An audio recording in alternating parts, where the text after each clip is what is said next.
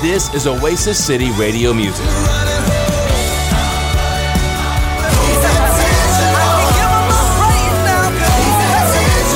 This is Oasis City Radio Music.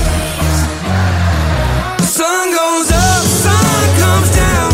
This whole world keeps spinning around. This is Oasis City Radio Music. This is our God. This is who He is.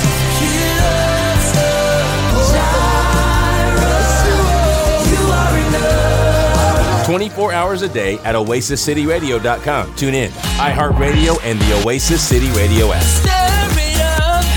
This is Oasis City Radio Music. Oasis City Radio.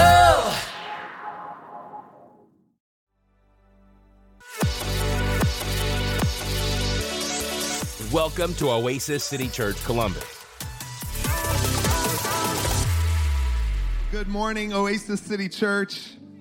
It's good to see you this morning. And I want to say good morning to everybody watching online. We've got people all over Ohio and Pennsylvania, which is usual, but we do have Houston, Texas, and Sunset Beach, North Carolina. So maybe we need to start a house church there or something. At least that just sounds like a great place to be. But we just welcome everybody watching. God bless you. Thanks for tuning in. Do us a favor. Let us know where you're watching from and how we can pray for you. We have people right now available to pray for you, to bless you, and to be there for you. So please stay connected with us. And everybody in the church today, God bless you. I'm glad that you're here this morning. We have an awesome We've had an awesome time already, but I know that God's got a whole lot in store. I want to encourage you for something because in just a couple of weeks, we have a prophetic conference that's right here on site. And I want to encourage you to be here.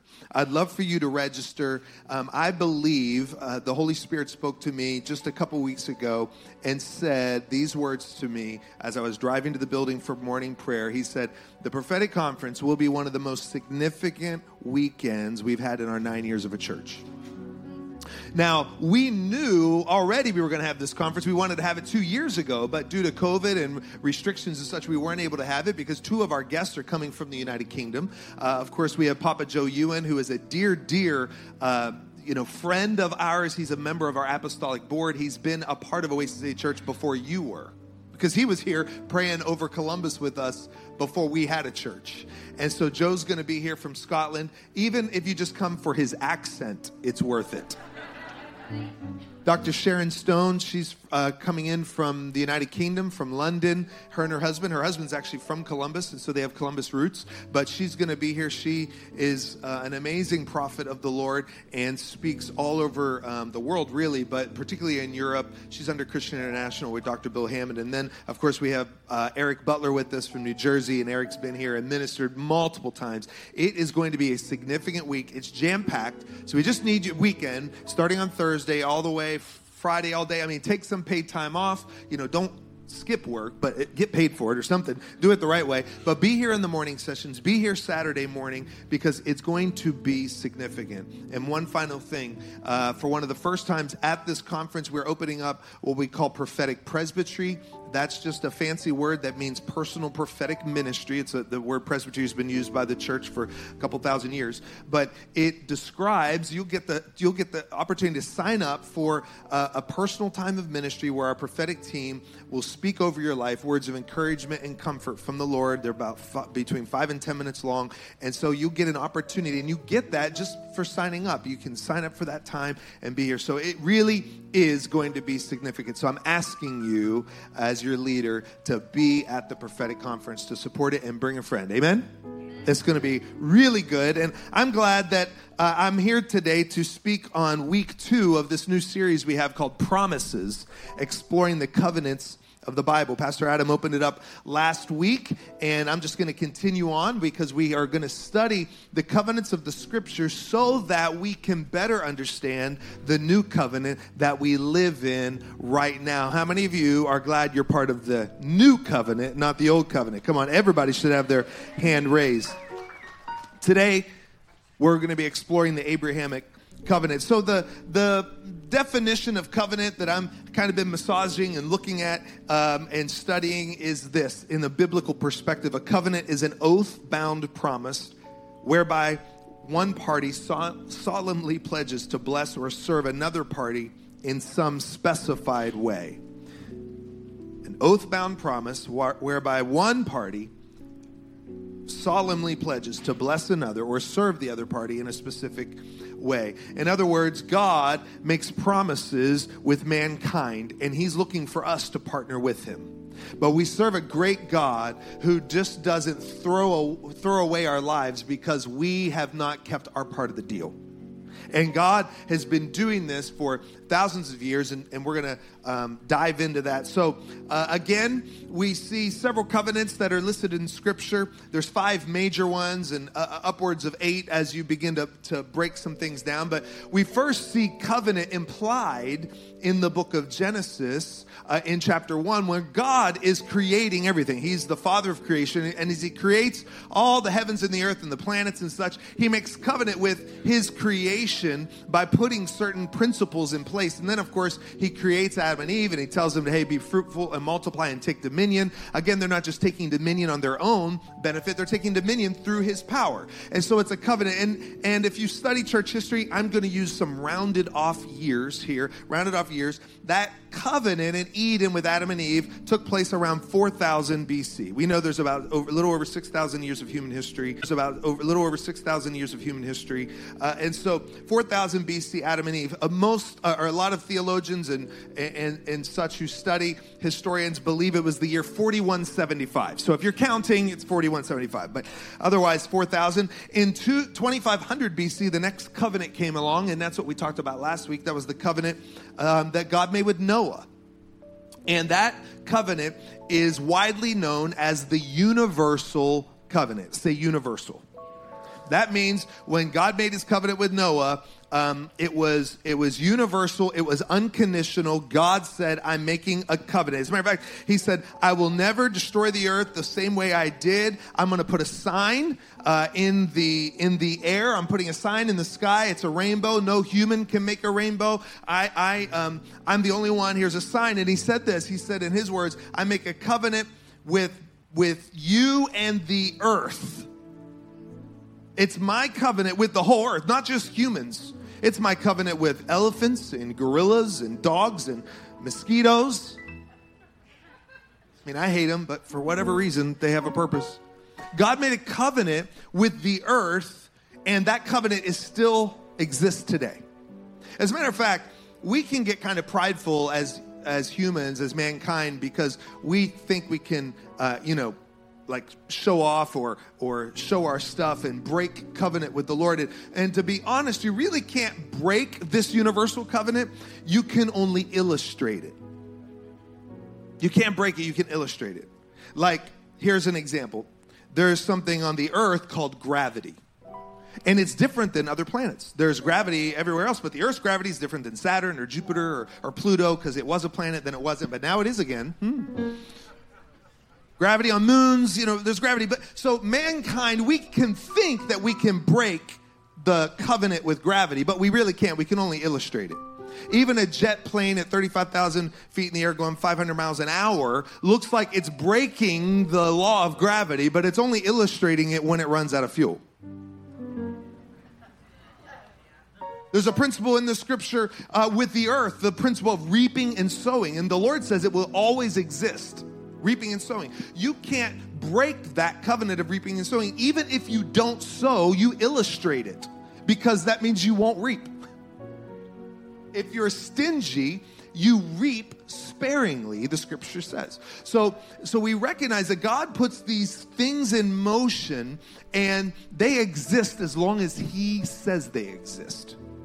So that's the covenant with Noah. Then we have in the year 2000 BC, we have this man Abraham, and God makes an unconditional covenant with Abraham. And you can see there's a few thousand years and not a lot of covenants. Well, that's because in the first days before the covenant with Noah, I mean, men lived to like 800, 900 years. God didn't have to kind of repeat himself along those lines. But then the ages of mankind started to diminish, and we see now the next covenant is just about 500 years later, and that's the covenant that God made with Moses. And it was a very conditional covenant. That's where we get the law, and we'll be talking a lot about that. About 500 years later, he makes a covenant with David. And this was an unconditional covenant.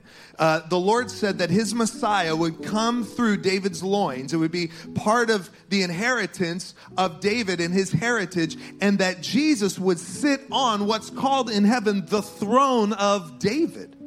God makes a covenant with David, and we are part of that covenant. As a matter of fact, David couldn't mess it up.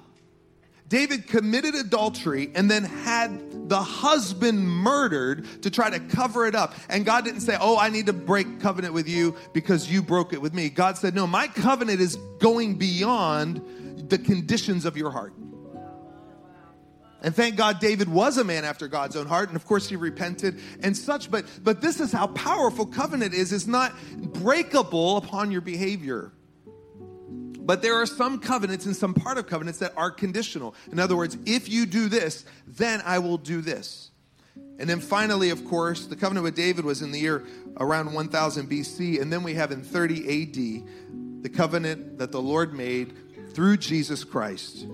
And that is the new covenant that we live in today. And that covenant, we get to be a part of the new covenant. And that new covenant takes all the other covenants and it just makes them completely obsolete. As a matter of fact, the book of Hebrews says that the old covenant is obsolete. That's what it says. Doesn't even have any right to exist anymore. It's already been fulfilled. And all we have now is the new covenant of Christ with Jesus. And his covenant is everlasting because God made a covenant with himself, the Father, the Son, the Holy Spirit. They said, we are going to do this for the sake of mankind. We are going to make a way to be reconciled with humans. And so Jesus' covenant, you couldn't do anything about it. We were just invited into it. We participate. We're involved with Jesus because we're co-crucified with him, co-buried, co-resurrected, co-seated, co-heirs with Jesus. But you actually didn't have anything to do with the crucifixion of Jesus. He did it on our behalf. And then he makes a covenant statement with us. I will never leave you or forsake you. Regardless if you ran away, regardless if you did the actions of David, if you did the actions of Noah, if you messed up, God says, I'm not going to leave you or forsake you. I always make a way for you to be right with me because I paid for your sin, and my power of forgiveness covers all past, present, and future. That's how powerful it is. So the situation, say the situation. The situation where we are right now in this series is that God makes this universal covenant with Noah. And he makes a covenant with the earth. And it was pretty cool. And it had redemptive principles in it, but it didn't have a way to redeem people. And so evil and sin started to just become spread across the peoples of the earth. And then we see in Genesis chapters 9 through 11, we see the state of mankind where there's this downward spiral of all the things that man was able to do. Now man becomes so super self-centered that they actually, during the Tower of Babel, man was so confident in who they were, they basically gave God the finger and said, we don't need you anymore. I mean, just read the chapters, 9, 10, 11. We don't need you anymore, God. As a matter of fact, we're so good. We're so smart because, you made us smart, but I think we evolved. Just let you think on that. I think our brains evolved, God, and we're smarter than you think we are now. So we'll just build a tower, and if we ever want to visit you, we'll just climb right up there and go to you. You don't even have to come down to us anymore. We'll acknowledge your existence, but we got it from here. Thanks for your help. And so that's the situation. We're here, and God realizes that he needs to have some redemption, and he needs to have a blessing upon the people because there's no longer a blessing that is existing with humans. And so then we have this covenant with Abraham that comes. So basically, it's kind of like, how's God going to redeem this whole situation? And God chooses a man, Abram. And he says, I'm going to do something, Abram.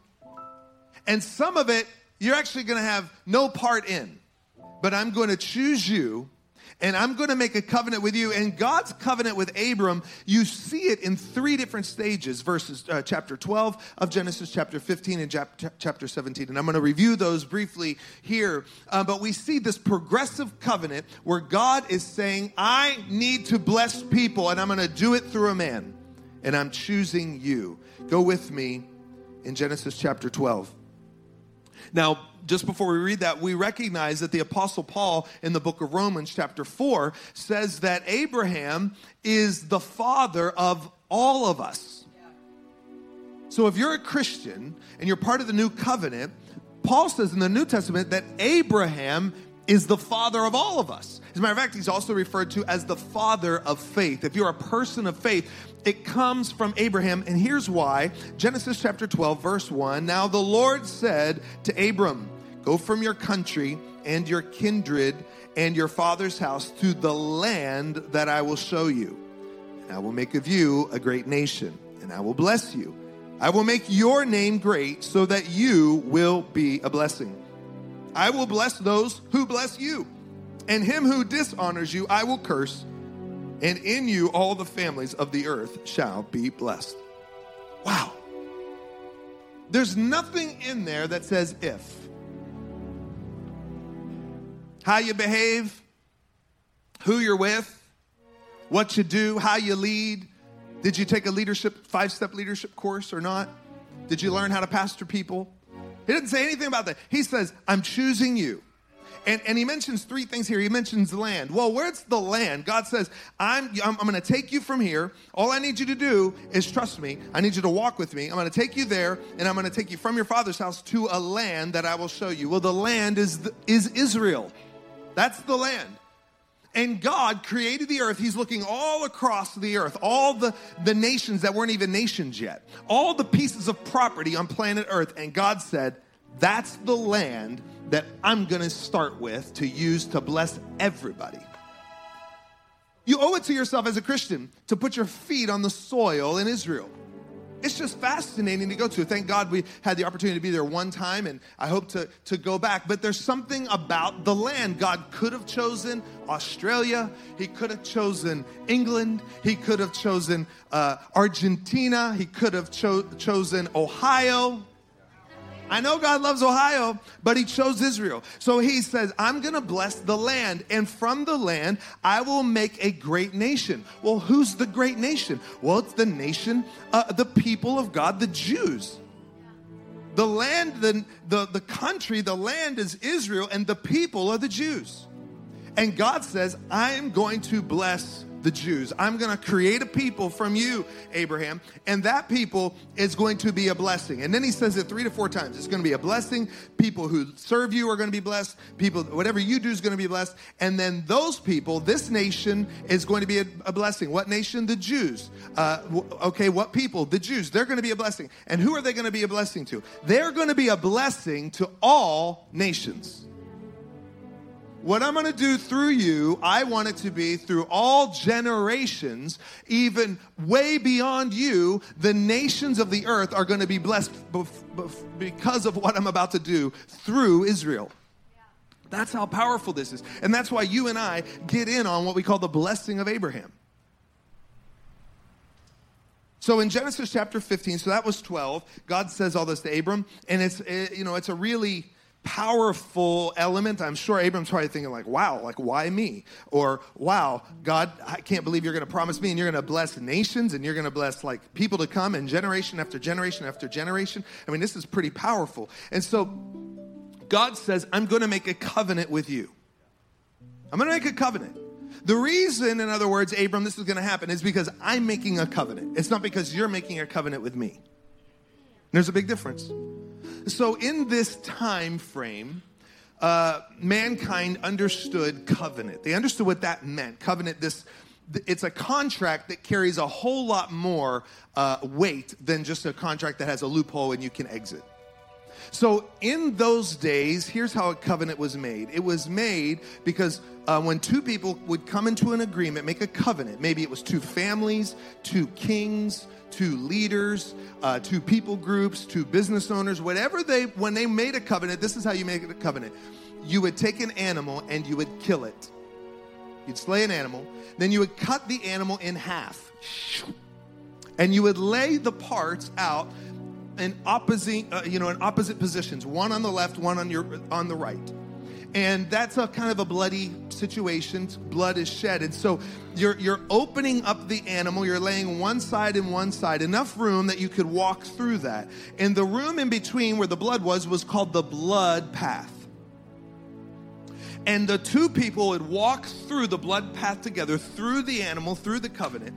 And here's what they were saying.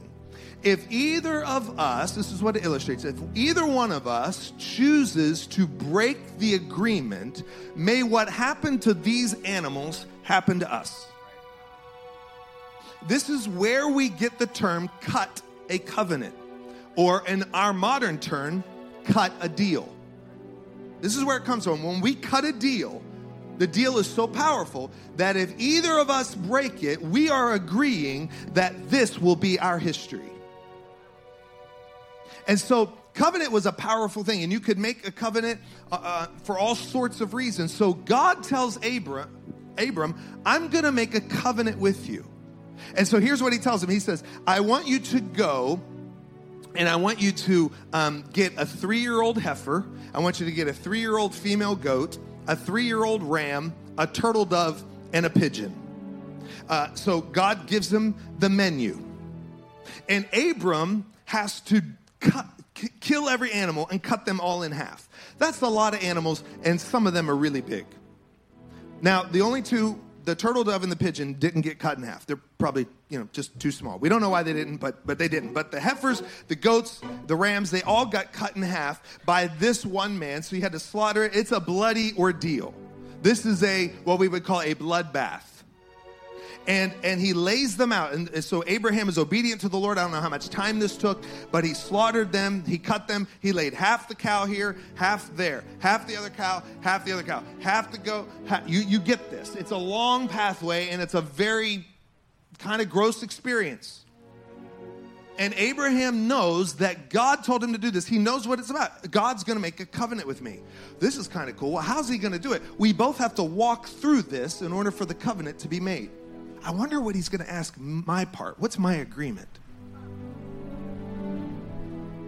Now, there are a couple instances in the scripture in Abraham's life where the Lord himself came and talked to Abraham, and then the Bible says that the Lord departed Abraham or ascended.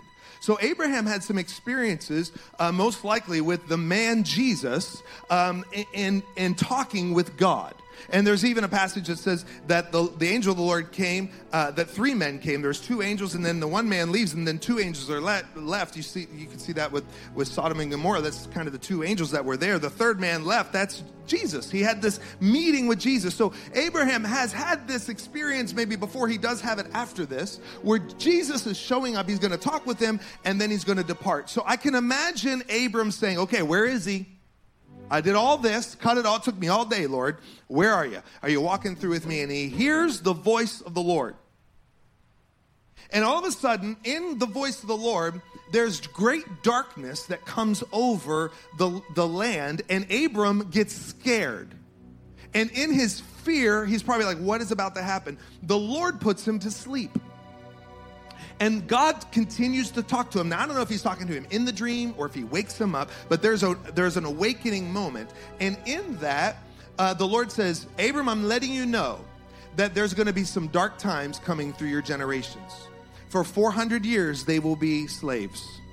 But don't fear, because I'm going to come and I'm going to provide an exodus for them. I'm going to come and provide a way out for them. And I will bless your people. And he says, and you're not going to live around to see it, but you're going to live to be an old man, and you're going to come to be with me, and you don't have to worry about it. So I'm sure Abram's like, okay, well then how do we walk this out? And here's what happens. God says, Abram, I actually don't need you. in this. What do you mean? I don't need you to walk through this with me, because this is my covenant with you. It's not yours with me. And it's my covenant through all the generations that are going to live after you, and all the people, and all the lands, and all the nations that serve me. So he puts Abraham aside. Abraham's in this sleep, and the Bible says that Abraham then sees two things. He sees a smoking fire pot and a flaming torch, and they begin to walk together through the blood path of the covenant. And this is God making a covenant with himself. It's not God needing Abraham to do anything. This is God making a covenant with himself, just like, and it represents the covenant that we have through Jesus Christ in the new covenant. It's a covenant that God made, Father, Son, Holy Spirit, made with themselves, that we will do this. That I will send my Son, and whoever believes will have everlasting life. Because I love the world, I don't hate the world. And that's why we as Christians, we spend more time hating the world. God doesn't hate the world, he loves it. He loves it. Those are his children. He loved them so much he gave. It's our responsibility to love people and give to them and show them the way of Christ. So here's this powerful thing. God makes this covenant with Abram. And Abram, he's like, I didn't have any part in this except having to slaughter everything and do the work. But there's no agreement that Abram had with the Lord that would violate the promise of God that God had. So in Genesis 17, here's where we're going to pick up what God said. Now that I've made a covenant with you, here's what it means, and here's what I'm going to ask you to do on your part. So go with me. It's a larger passage of Scripture, but we have to get this so we understand the story and the meaning behind it. In Genesis chapter 17, verse 1, when Abram was 99 years old, the Lord appeared to Abram and said to him, I am God Almighty. Walk before me and be blameless, that I may make my covenant between me and you and may multiply you greatly. So here's the Lord. He appears to him and says, now I'm ready. I made my covenant, but now I'm ready for you to see my covenant. I'm ready to make my covenant with you. He's 99 years old. He's probably thinking like, could we have done this when I was 60? Had a little bit more energy. Then Abram fell on his face, and God said to him, behold, my covenant is with you, and you shall be the father of a multitude of nations. No longer shall your name be called Abram, but your name shall be Abraham. For I have made you the father of a multitude of nations. Now we'll just pause right there. Abram means a great father. Exceedingly great father. Abraham means father of many nations, father of a multitude. And the Lord is saying, I'm making my covenant with you, and you're going to be a father of a multitude. Now, at this moment, Abraham is, he's now Abraham, so if I keep saying that like I've been stumbling through, I'm right from here on out. Abraham has a kid, Ishmael. But he got that kid because he gave up on the promise of having an heir, and he had Eleazar, and the Lord says, it's not Eleazar, your servant, is going to be my heir. God, this is going to be my heir. And he has this talk with his wife, and his wife comes up with a plan. You may have heard the story. She had a servant woman, and she's like, well, we need to produce a kid. We're both, I'm barren. This ain't working. So go have sex with her, make a baby, and he's your heir. So Abram was like, don't really like the idea. But he did marry her. He married her first, brought her in, married her, because he could have multiple women. That was really dumb, by the way. Nobody should have multiple wives. And marries her, and he does. He makes a baby, and they call him Ishmael. Now, at this time, Ishmael's about 12, 13 years old, right here. And God's coming. He's like, I'll make you a great nation. And he's like, man, I don't know about this because, like, I don't have, like, a dozen kids. I don't have, 14 kids at this point, Lord. I'm 99 years old, and you're changing my name to a father of a multitude I don't know how this is going to happen. So he says in verse 6, I will make you exceedingly fruitful. Wow. How fruitful? I will make you into nations, and kings shall come from you. And I will establish my covenant between me and your offspring after you throughout their generations for an everlasting covenant to be God to you and all of the offspring after you. Now, wow, that is a whole mouthful because that includes me and you today. Imagine being Abraham and say, God says, I'm making my covenant with you and it's about to come to pass. And you don't even have to be alive. But because what I'm going to do, I'm making nations come from your loins. I'm making kings come from your loins. I'm going to establish it between me and you and your offspring. And what God is telling Abraham is this covenant is between me and you, but I'm way bypassing you, son. It's your offspring. But it doesn't stop with just your kids. It says your offspring for generations and an everlasting covenant. Whew. To be God to you and your offspring after you. Okay, you ready for the rest of the story? Verse 10, this is my covenant, which you shall keep between me and you and your offspring after you. So now he says, this is the covenant. Every male among you shall be circumcised. You shall be circumcised and then he's going to explain it. He's like, I need this to be really clear. Every male, you shall be circumcised in the flesh of your foreskins, and it shall be a sign of the covenant. What is it? It's a sign. Say the sign. It's a sign of the covenant between me and you. He who's 8 days old among you shall be circumcised, every male throughout your generations, whether born in your house or bought with your money from any foreigner who is not of your offspring. Both he who is born of your house, he's repeating himself here. This is God. Like I'm making it clear, Abram. You're not getting out of this one. Everyone, even those bought with your money. If you adopted a kid, they're circumcised. If you're buying a slave, they're circumcised. Every foreigner, if you pay somebody off, if they're in your household, they're circumcised. It's a sign. God's serious. He says, so shall my covenant be in your flesh, an everlasting covenant. Any uncircumcised male who is not circumcised in the flesh of his foreskin shall be cut off from his people. He has broken my covenant. Whew. Say the sign. And you know, I'm sure Sarah was probably laughing at that one.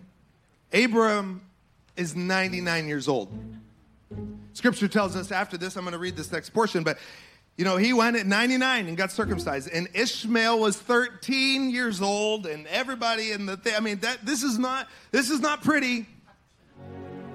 There's a difference when you're 8 days old.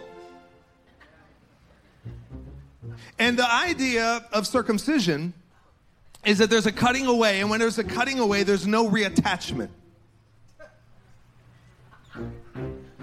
And this is why, as born-again Christians, we are to be circumcised of the heart, the Bible says. And ladies, you're part of that one.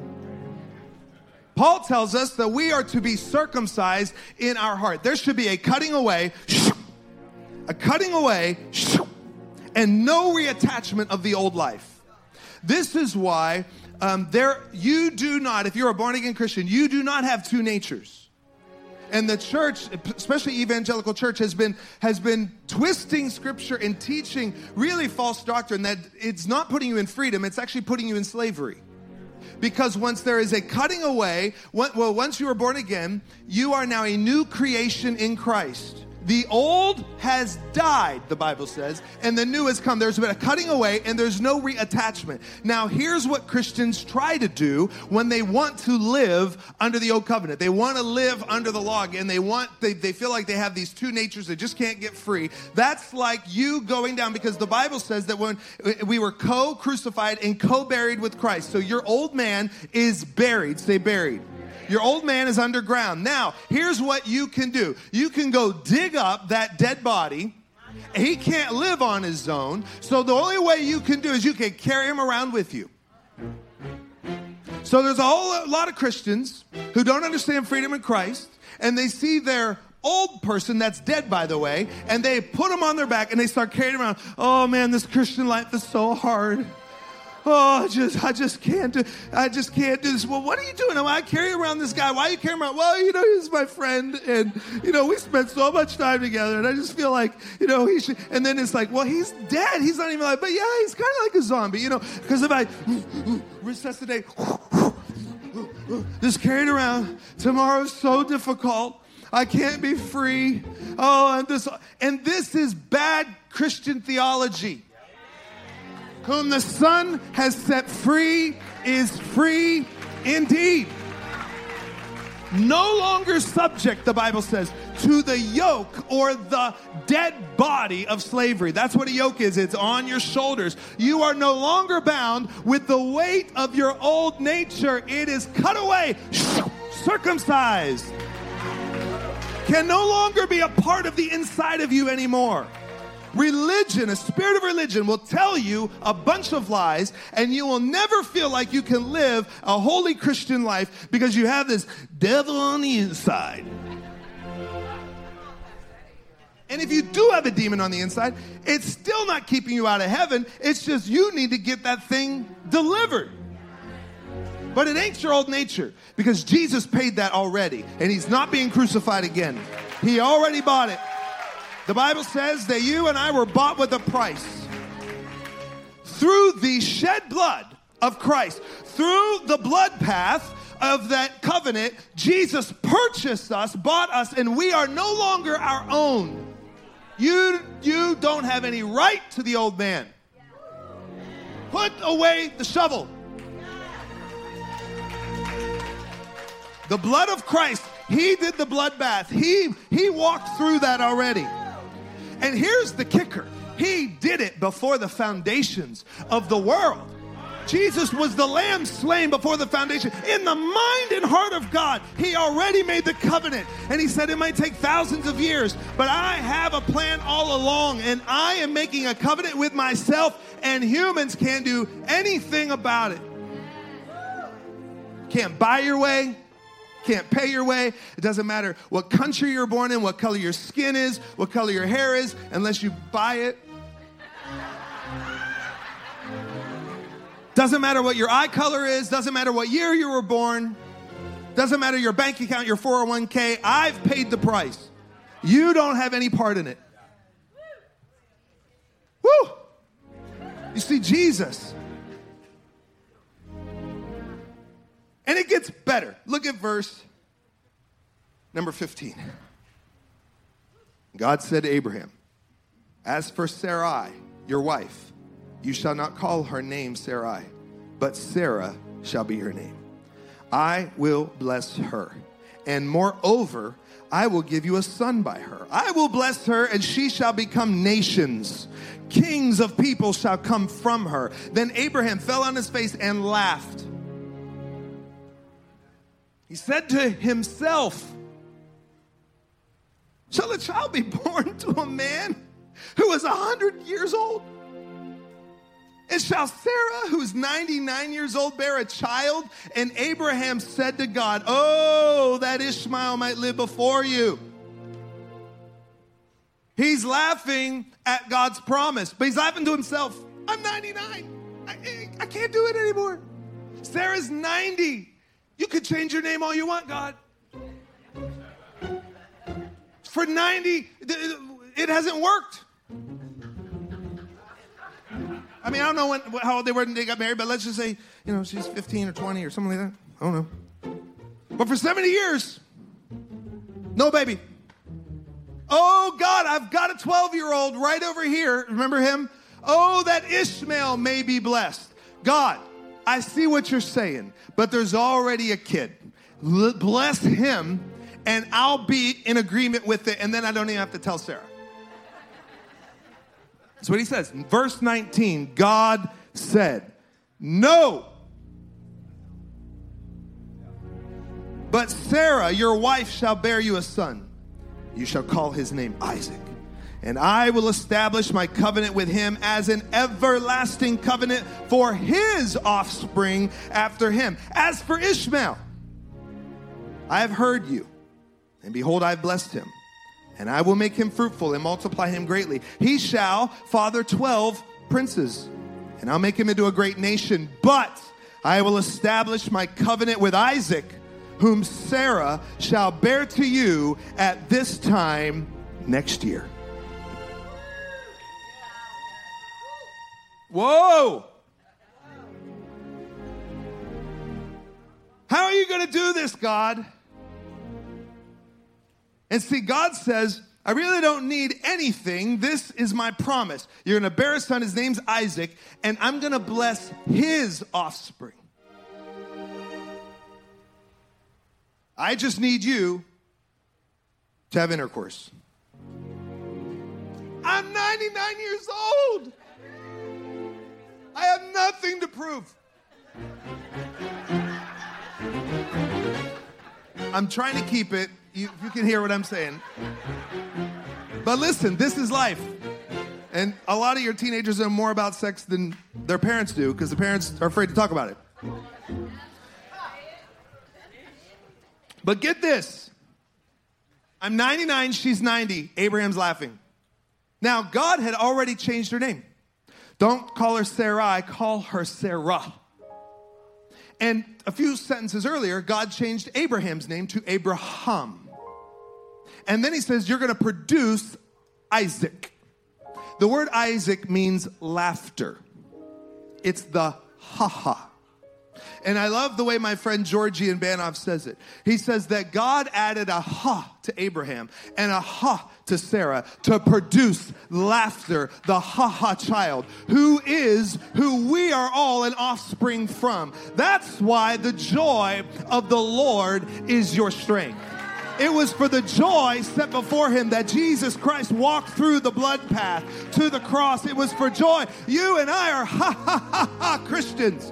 Not old man, dead man. Oh, it's so hard.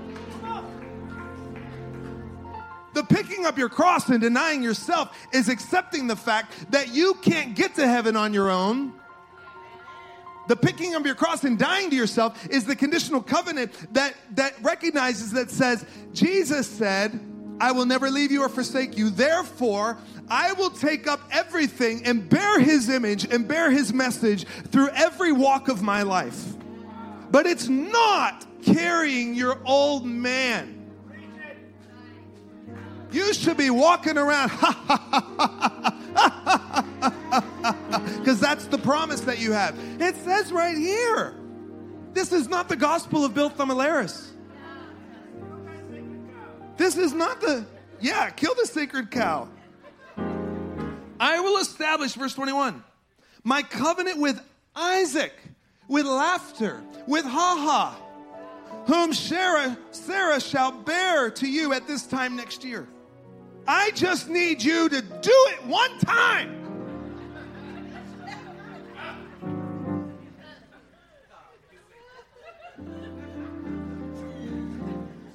Now, here's Jesus. Does God, Father, Son, Holy Spirit, they could snap their finger and make Sarah pregnant. But in the plan of God, he says there's only one immaculate conception. Only one.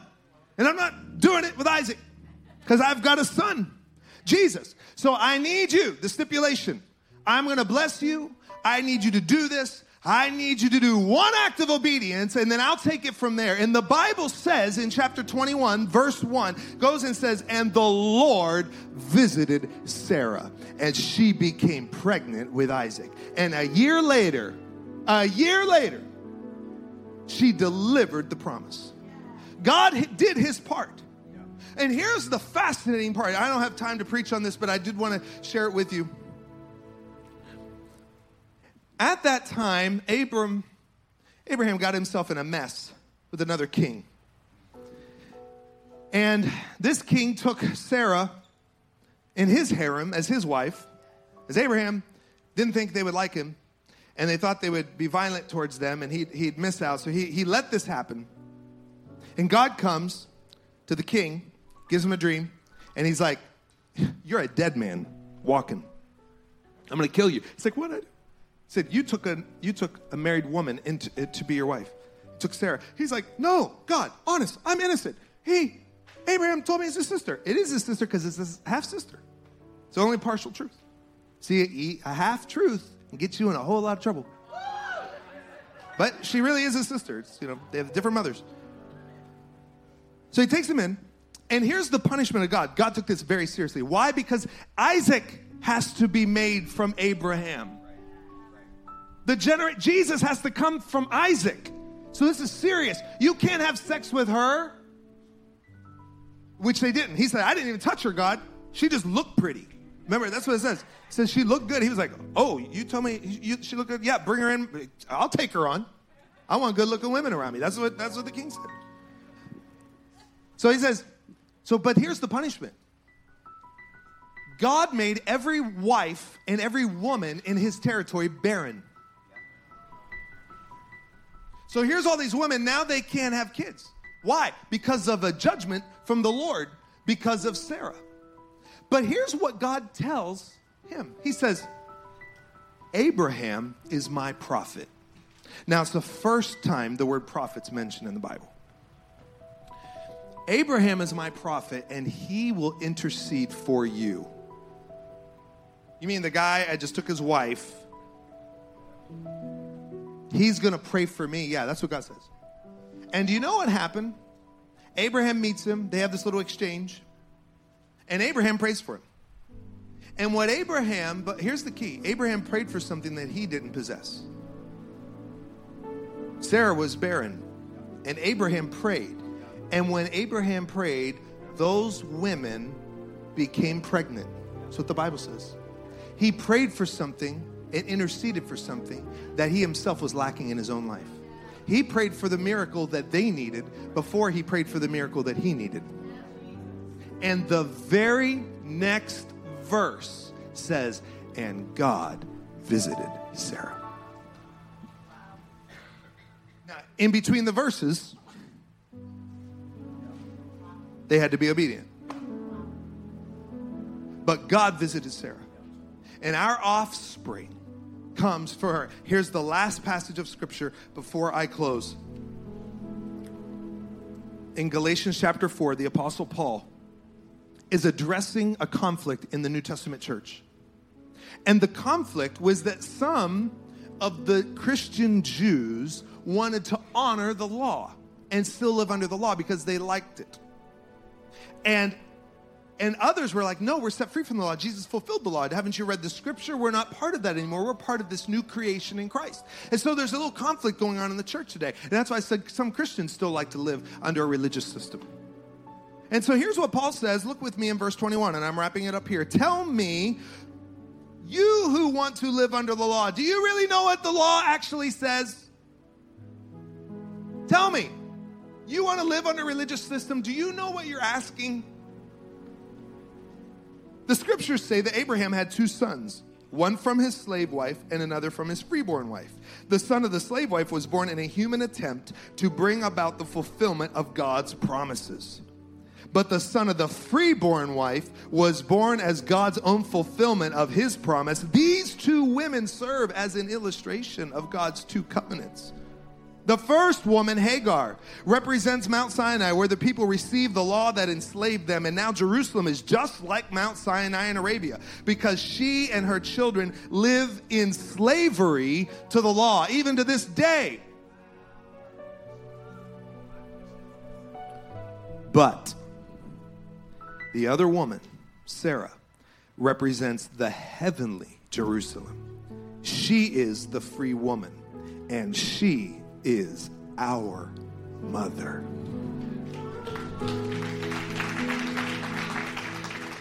She's our mother. Freedom is our mother. Freedom in Christ Jesus. We are born, we're an offspring of freedom. And I don't know what kind of relationship you've had with your natural mother. We all come from a mother. It's God's plan.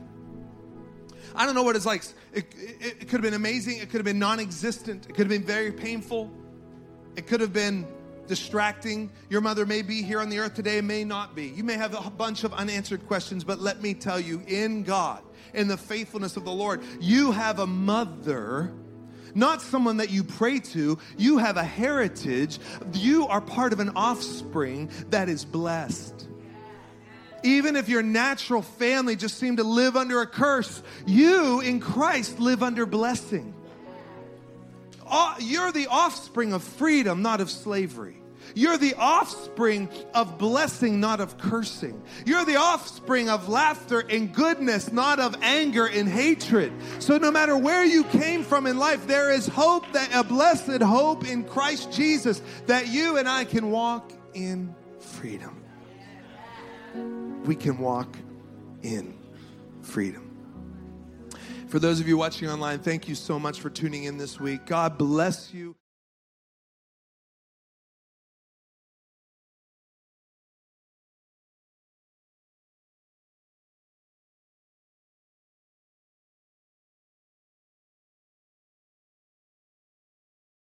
Or 11 a.m. in Westerville on East Wind Drive.